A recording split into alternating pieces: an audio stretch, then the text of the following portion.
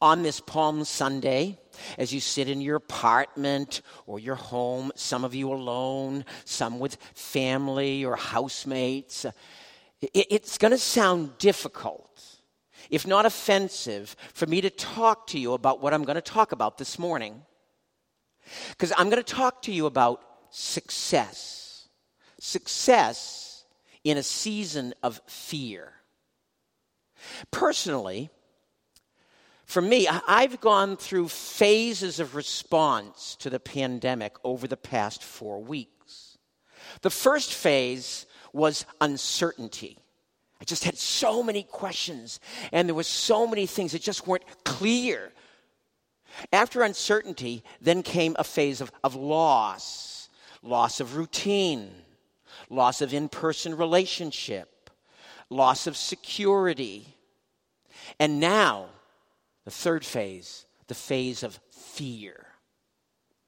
I don't need to remind any of you of the statistics here in Princeton, in New Jersey, in Pennsylvania, across the country, around the world. The statistics are there, and the statistics are frightening. And in a season of fear, to talk about the word success, it just sounds alien, remote, offensive.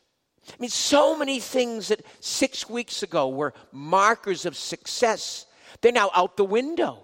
They've evaporated. They're powerless in this moment. I want to talk to you about Jesus' success. And I want to relate his success to our season of fear. Because above all, if you are a Christian, you are called to be a person of faith, first and foremost, not fear. Even in times of fear, it is faith that should lead us, faith that can lead us.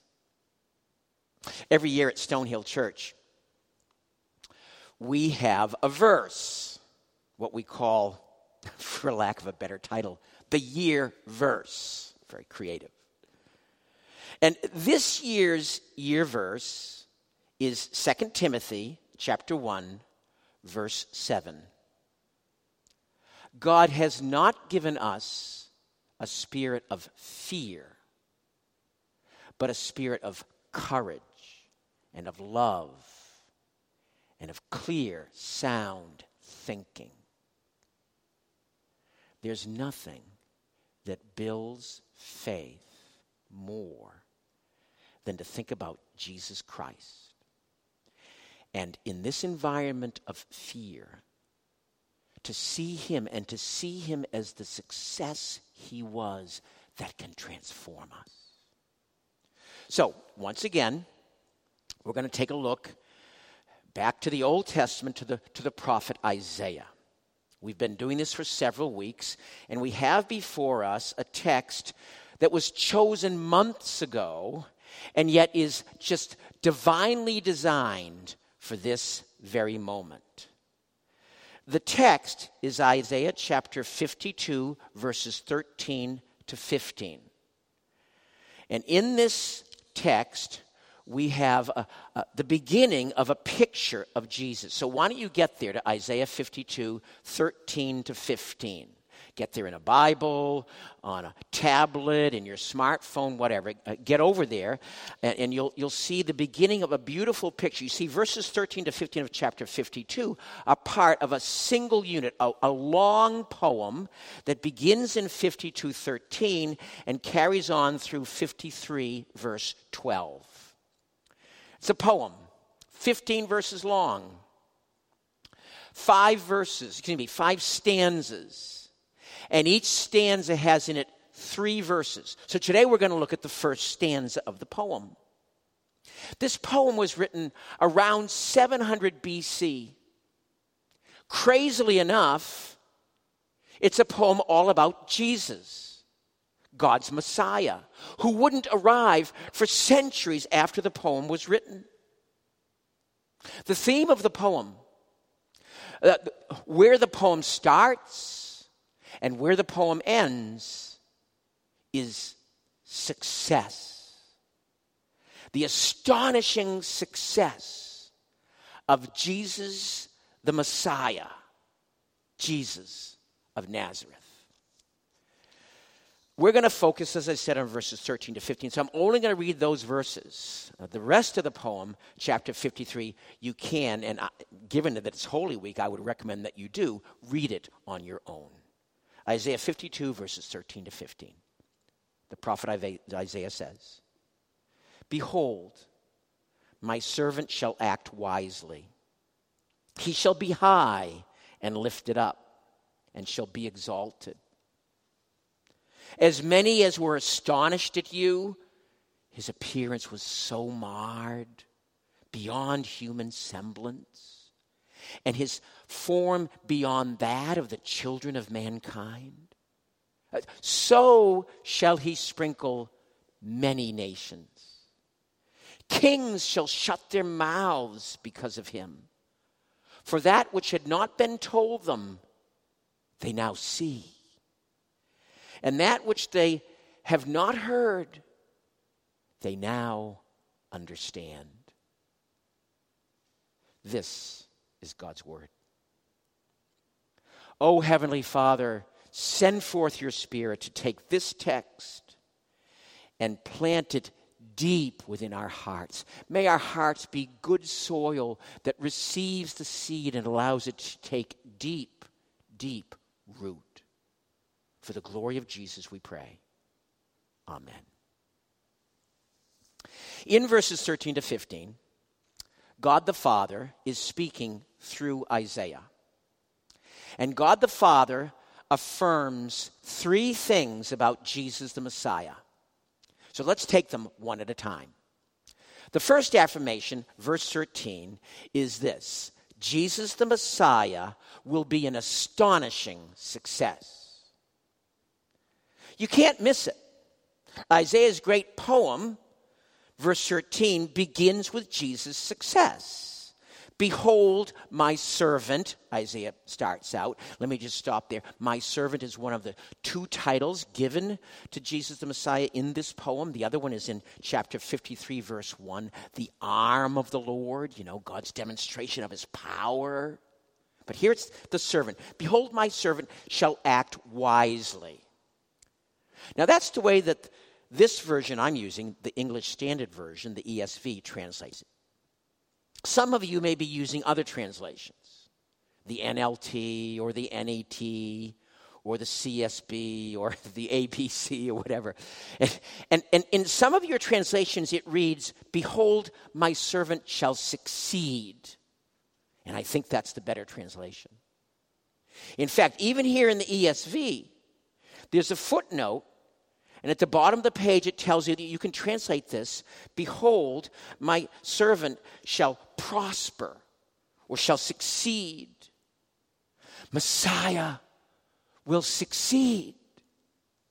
He will accomplish, God's saying, he will accomplish what I, the Lord, have set before him. He will win. He will fulfill his calling and achieve his task. He will get all that done. And as a result, Isaiah continues, he shall be high and lifted up and shall be exalted. A servant, lowly, high and lifted up and exalted. This is Jesus now. High and exalted. I hope you hear the references there to Jesus' resurrection, lifted up, to his return to the Father's presence, exalted, to his enthronement at the right hand of the living God, lifted up, high and exalted. That's Jesus. Jesus succeeded in his mission, his life and his death. They were a success. He did exactly what God the Father had planned for him to do. On one occasion, while he was on earth, he told us exactly what the Father had called him to do, what his mission was. He said, Luke 19, "The Son of Man has come to seek and to save the lost. Wow. That's you, the lost. That's me, the lost. He's found me out. Has he found you out? God the Father puts Jesus' mission a different way later in this poem. Over in chapter 53, verse 11, he says, "My righteous servant will make it possible for many to be counted righteous before me, for he will bear their sins." That was Jesus' mission. And Jesus succeeded. He accomplished what God called him to do. I don't know about you, but I want to put my life into the hands of someone who succeeded before God. Back in February of 2015, 21 Christians were lined up on a beach in North Africa where they were beheaded for their faith. Were they failures? They were not. We are not fools to commit our all to the one who has succeeded, to Jesus, to give to him our time, our focus, our money, our relationships, our future, our quarantine, our daily sacrifices, to give them all to him, because Messiah is, has been, and will be a success. Second affirmation about Jesus, verse 14.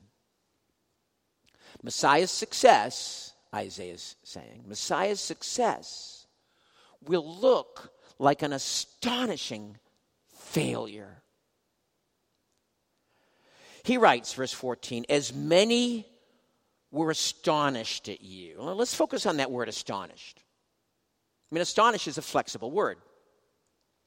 In pre-pandemic days, you could be astonished at an unexpected baseball score.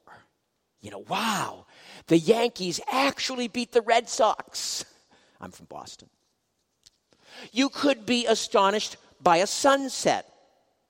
I was talking to someone several days ago, someone from Stonehill Church, who's part of a project of making masks for hospitals. And she had been delivering some masks, and she was on her way home, and she called me. And as we were talking, she suddenly interrupted, and she said, "Oh, Pastor Matt, the sun is setting, and there are rays of light shining out through the clouds. It's astonishing." And I looked out the window, and she was right. It was astonishing. It was beautiful. Here, in this text, astonishment is not about beauty. It's not about unexpected, glorious surprise. It's dark, the astonishment here. It's negative. It's crucifixion. It's people being appalled and horrified at what they saw when Jesus hung upon the cross. I mean, as Isaiah goes on in the verse, he provides us with phrases that deepen and explain what he means by this astonishment. And he presents this picture of Jesus being astonishingly disfigured and harmed at the cross. He writes, "His appearance was so marred beyond human semblance, and his form beyond that of the children of mankind." He's, as if he's saying, so horrible was his suffering, so disfiguring was his mistreatment, that you'd have to ask, how could this man, so beaten, be the Messiah? Or even worse, how could this bloody form be human, be among the children of mankind, as he puts it? Those of you who know the Gospels will realize that this verse says a lot more about the ugliness of Jesus' death than do the Gospels themselves. All that the Gospels will say about his death are things like, they scourged him, They mocked him. They crucified him. Just verbs. This is giving the details. A crucified Messiah, marred, disfigured. That upends so many definitions of success. How could someone, in light of such suffering and defeat, be considered a success? The Apostle Paul, in the first century Roman Empire, faced that very pushback time and again. I mean, how could a crucified Galilean be the Messiah, be God in the flesh, be Savior of the world? You see, in Paul's culture, in ours too, success was power. It was ease. It was fame. It was winning. That's why Paul wrote in 1 Corinthians chapter 1, the message of the cross is foolishness. Jesus was weak. He failed. Christians are weak. They're a kind of people who need an extra boost. They need a crutch. They lack inner strength and self-reliance. Faith and patience are weak virtues. Sacrificing for others is weak. It doesn't get you ahead. That'd be the kind of things that Paul would hear, that we hear today. And in a season of fear like this, these kinds of comments, these kinds of inner voices, these kinds of doubts become stronger and more tempting. But that was not Jesus' path, to give in to those kinds of doubts. And it's not your path either. And the third affirmation exposes those doubts and voices for exactly what they are: the foolishness of human wisdom. Third affirmation, verse 15.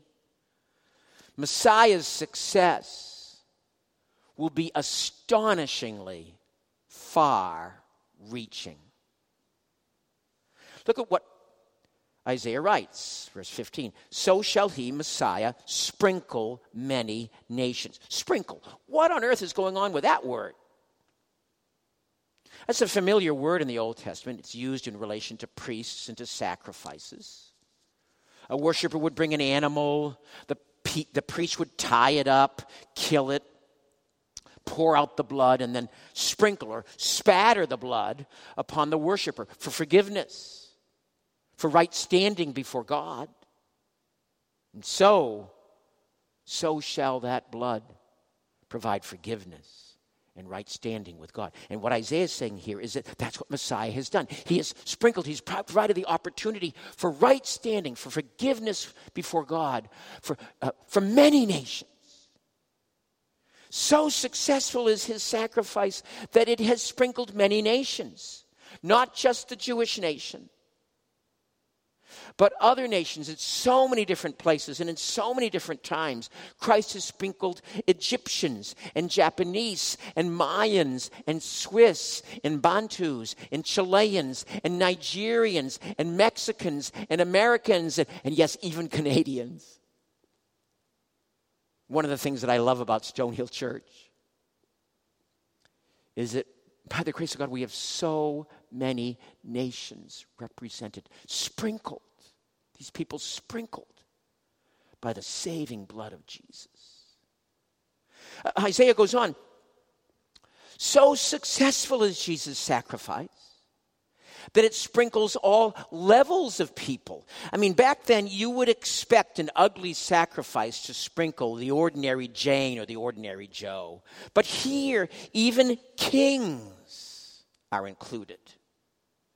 And even though the initial news of Jesus' success through crucifixion and resurrection, even though that news at first sounds totally crazy, that which they hadn't been told, that which they hadn't heard, Even though that was the case, when they understood, they saw.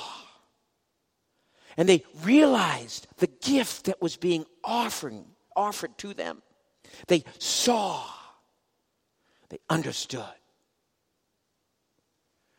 There's nothing more that you need to do than to see and to understand.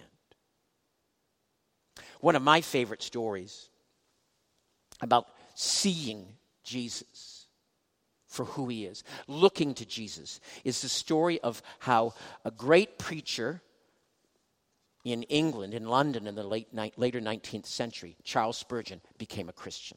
And it's a story of Isaiah chapter 52, verse 15, seeing what he previously had not understood. Here's what he writes. I sometimes think that I might have been in darkness and despair until now, had it not been that the goodness of God sent to me a calamity, a snowstorm, kind of like our calamity today. One Sunday morning, I was going to a certain church, but I could not get there because of the snow, so I turned down a side street and I came to a little primitive Methodist chapel. In that chapel, there may have been, a dozen or 15 people. I'd heard of the Primitive Methodists, a denomination. I'd heard of the Primitive Methodists, how they sang so loudly that they made people's heads ache. But that didn't matter to me. I wanted to know how I might be rescued. The pastor did not come that morning. He was snowed in.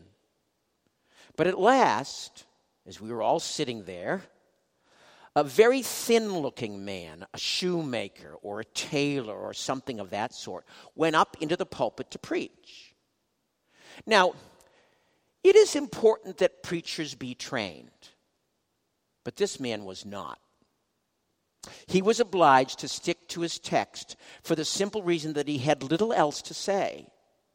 And the text was from Isaiah. Look unto me and be saved, all you ends of the earth. Now, the man did not even pronounce the words correctly, but that didn't matter. There was, I thought, a glimpse of hope for me in the text. The preacher began his sermon this way. My dear friends, this is a very simple text. It says, look unto me, look. Now, looking don't take a great deal of pain. It ain't lifting your foot, ain't lifting your finger. It's just look. A man don't need to go to college to look. You may be the biggest fool, and yet you can look. A man needn't be worth 1,000 a year to be able to look. Anyone can look. Even a child can look. Now, when he had managed to spin out 10 minutes or so this sort of argument, he was at the end of his rope.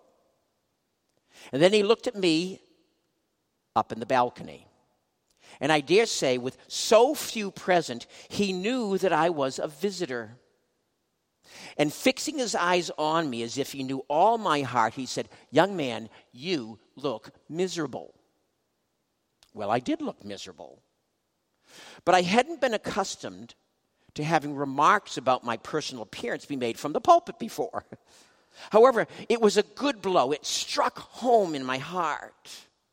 The man continued, young man, you will always be miserable. Miserable in life, miserable in death, if you don't obey my text. But if you obey my text, now this moment, you will be saved.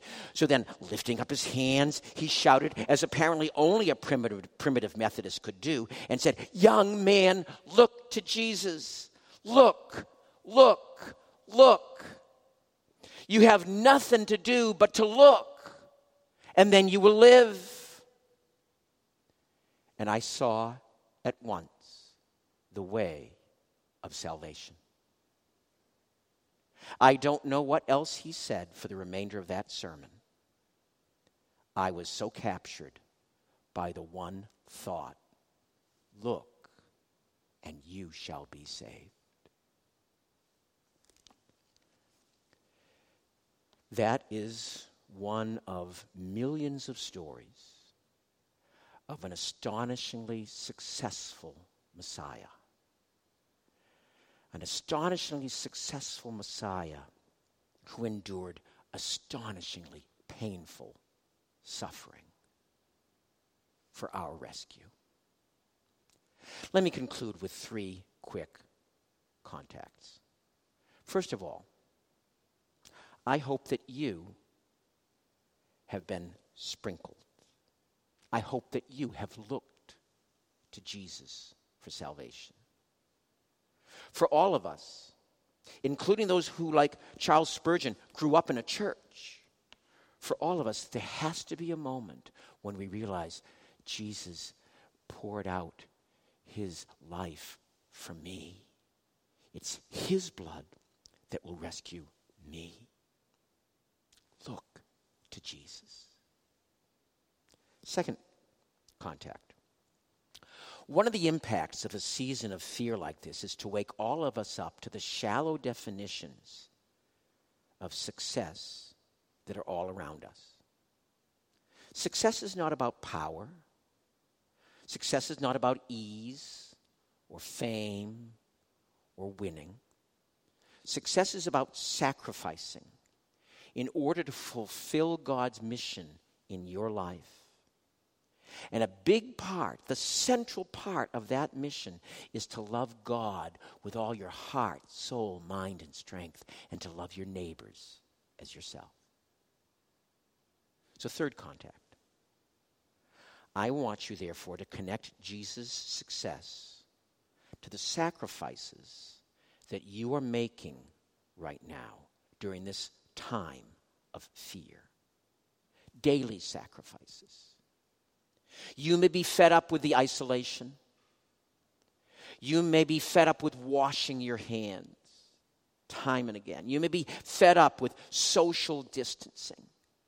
But like the Messiah, the story is not over if it is still a story of difficult sacrifice. Press on. Hold on.